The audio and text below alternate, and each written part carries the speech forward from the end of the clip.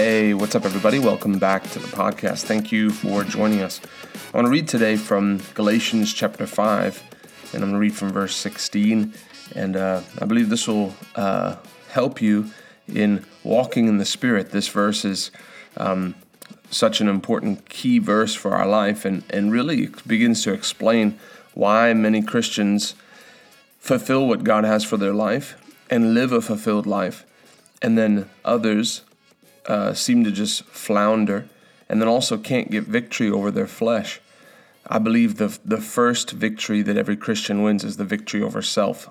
And so this verse is key and gives us a bit of an insight here. So let's talk about this. Galatians 5:16, it says, "This I say then, walk in the Spirit, and you shall not fulfill the lust of the flesh. For the flesh lusts against the Spirit, and the Spirit against the flesh. And these are contrary the one to the other, so that you cannot do the things that you would. But if you be led of the Spirit, you are not under the law." And then it says, "Now the works of the flesh are manifest, which are these: adultery, fornication, uncleanness, lasciviousness." And it goes on. You know, the reality for us is when we get born again, our spirit man is new. The Bible says in Ezekiel 36:26 that I'll take out the stony heart and I'll put in a heart of flesh. I'll put a new spirit within you, right? So salvation, our body doesn't get saved. Our flesh doesn't get saved. And this isn't just talking about your physical body. It's talking about your flesh nature, the old man. And so you get born again, and you're still in this conflict that, wouldn't it be great if you got born again and you never had any desire or temptation to sin? But that's why the Bible says, work out your own salvation with fear and trembling.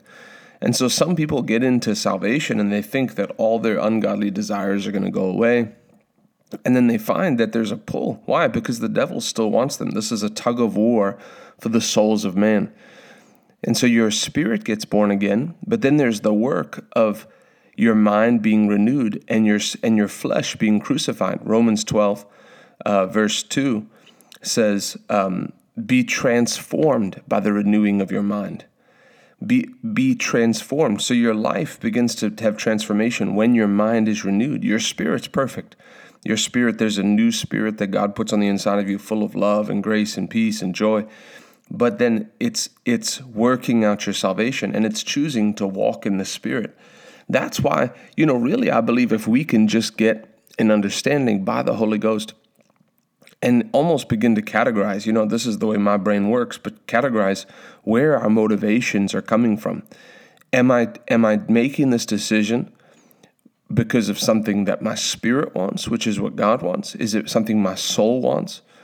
Is it something that my body wants?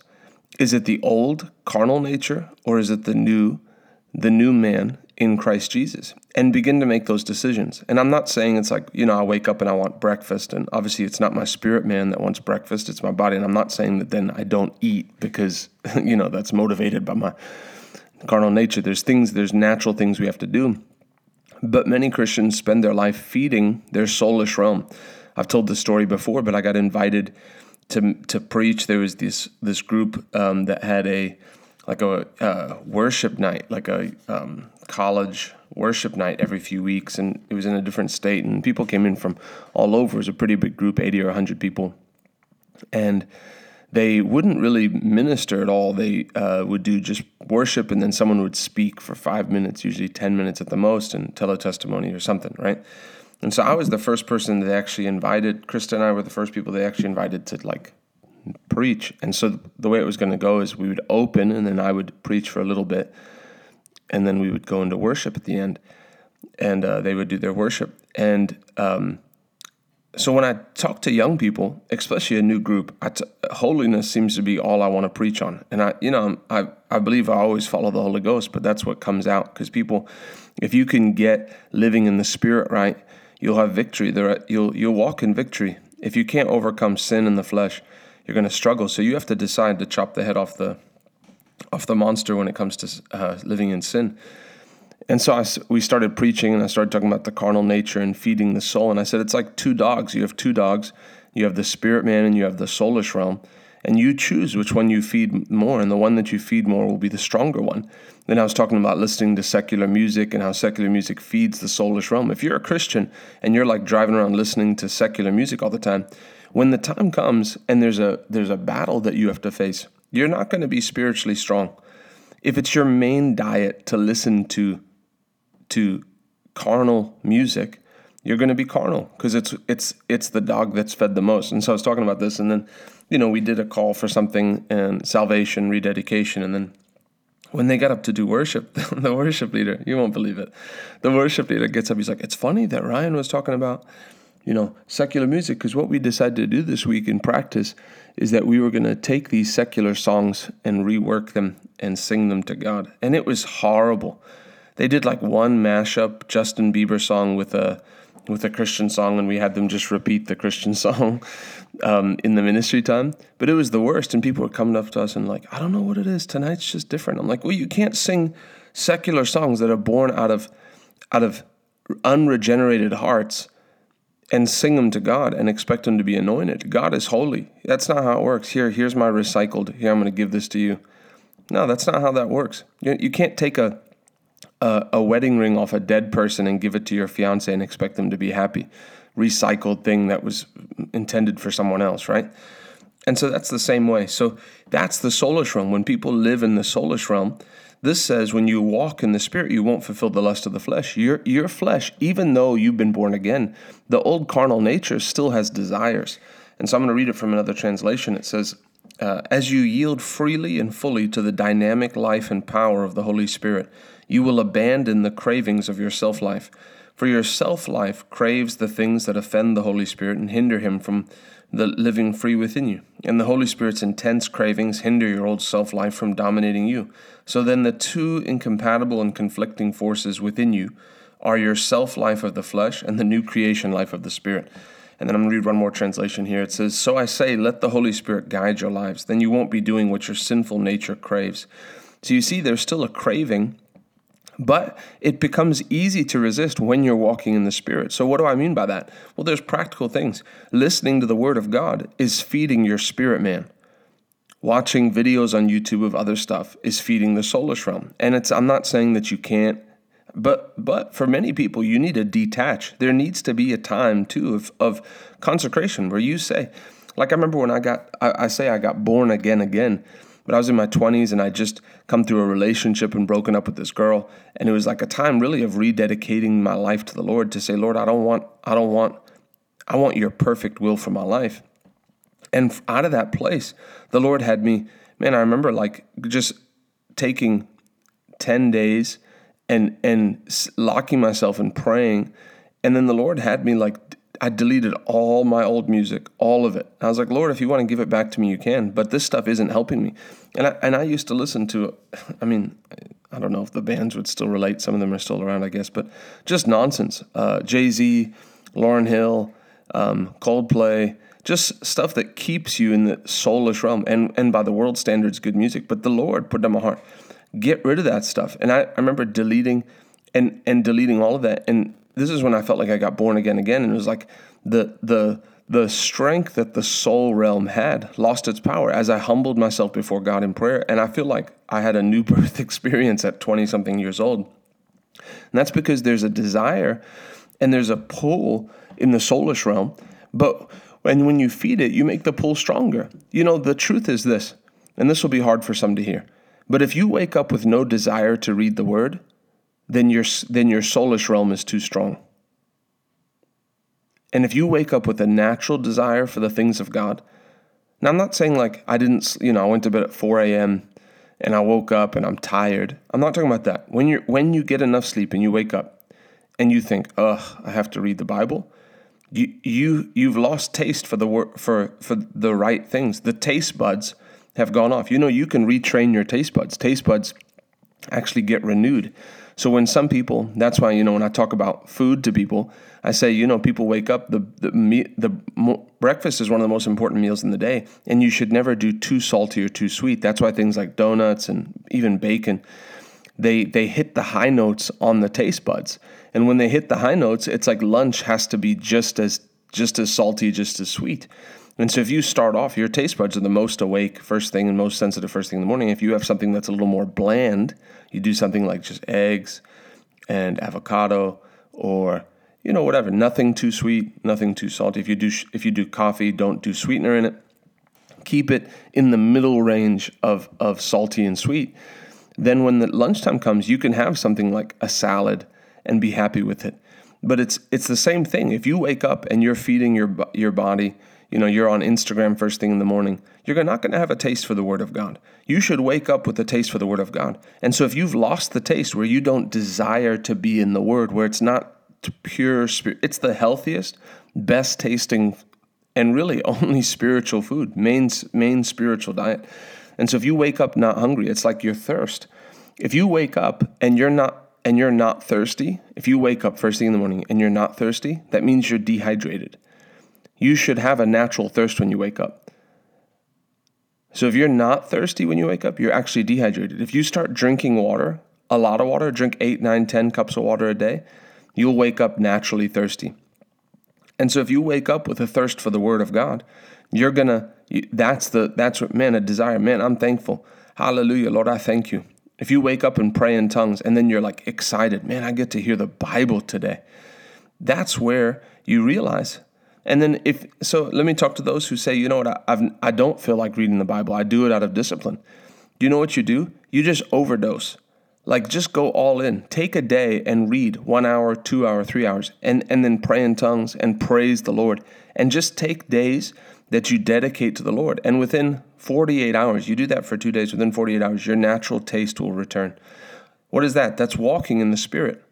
You'll get to the point where those desires don't even pull you anymore. It's like when you're in the presence of God, you've had it before that when you repent for a sin, when you're in the anointing, you have no taste for things of the world. You're like, I can't believe I even spent time messing with that stuff. What is that? You're in the Spirit. And so you choose to live in the Spirit. And so I'm going to read another verse to you, Colossians chapter 3. Verse 8, but now you must put them all away. Anger, wrath, malice, slander, and obscene talk from your mouth. Do not lie to one another, seeing that you have put off the old self with its practices, and have put on the new self, which is being renewed in knowledge after the image of its creator. And so here we have this Colossians 3, 8 through 11, 8 through 10, and it says put off and put on. So what do we put off? We put off the old nature. How do you do that? By walking in the Spirit.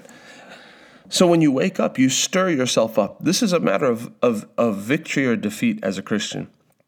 Yeah, I remember hearing a story about Smith Wigglesworth, and I think it was Lester Sumrall picked him up one day, and he said, how do you feel, Mr. Wigglesworth? And he said, and Smith Wigglesworth, speaking in the third person, said, I never asked Smith how he feels. This is the day that the Lord has made. I'm going to rejoice and be glad in this day. Well, how you doing? Well, it's just been tough, and if I'm being honest, I'm a little discouraged. No, I thank you, Lord. I encourage myself in the Lord. If I have been discouraged, that means I need to encourage myself a little more. I need to put the Word of God on the inside. The Word is the encourager. Lord, I thank you. You said you'll never leave me nor forsake me. Lord, I thank you that the young lions lack and suffer hunger, but those that seek the Lord shall not want any good thing.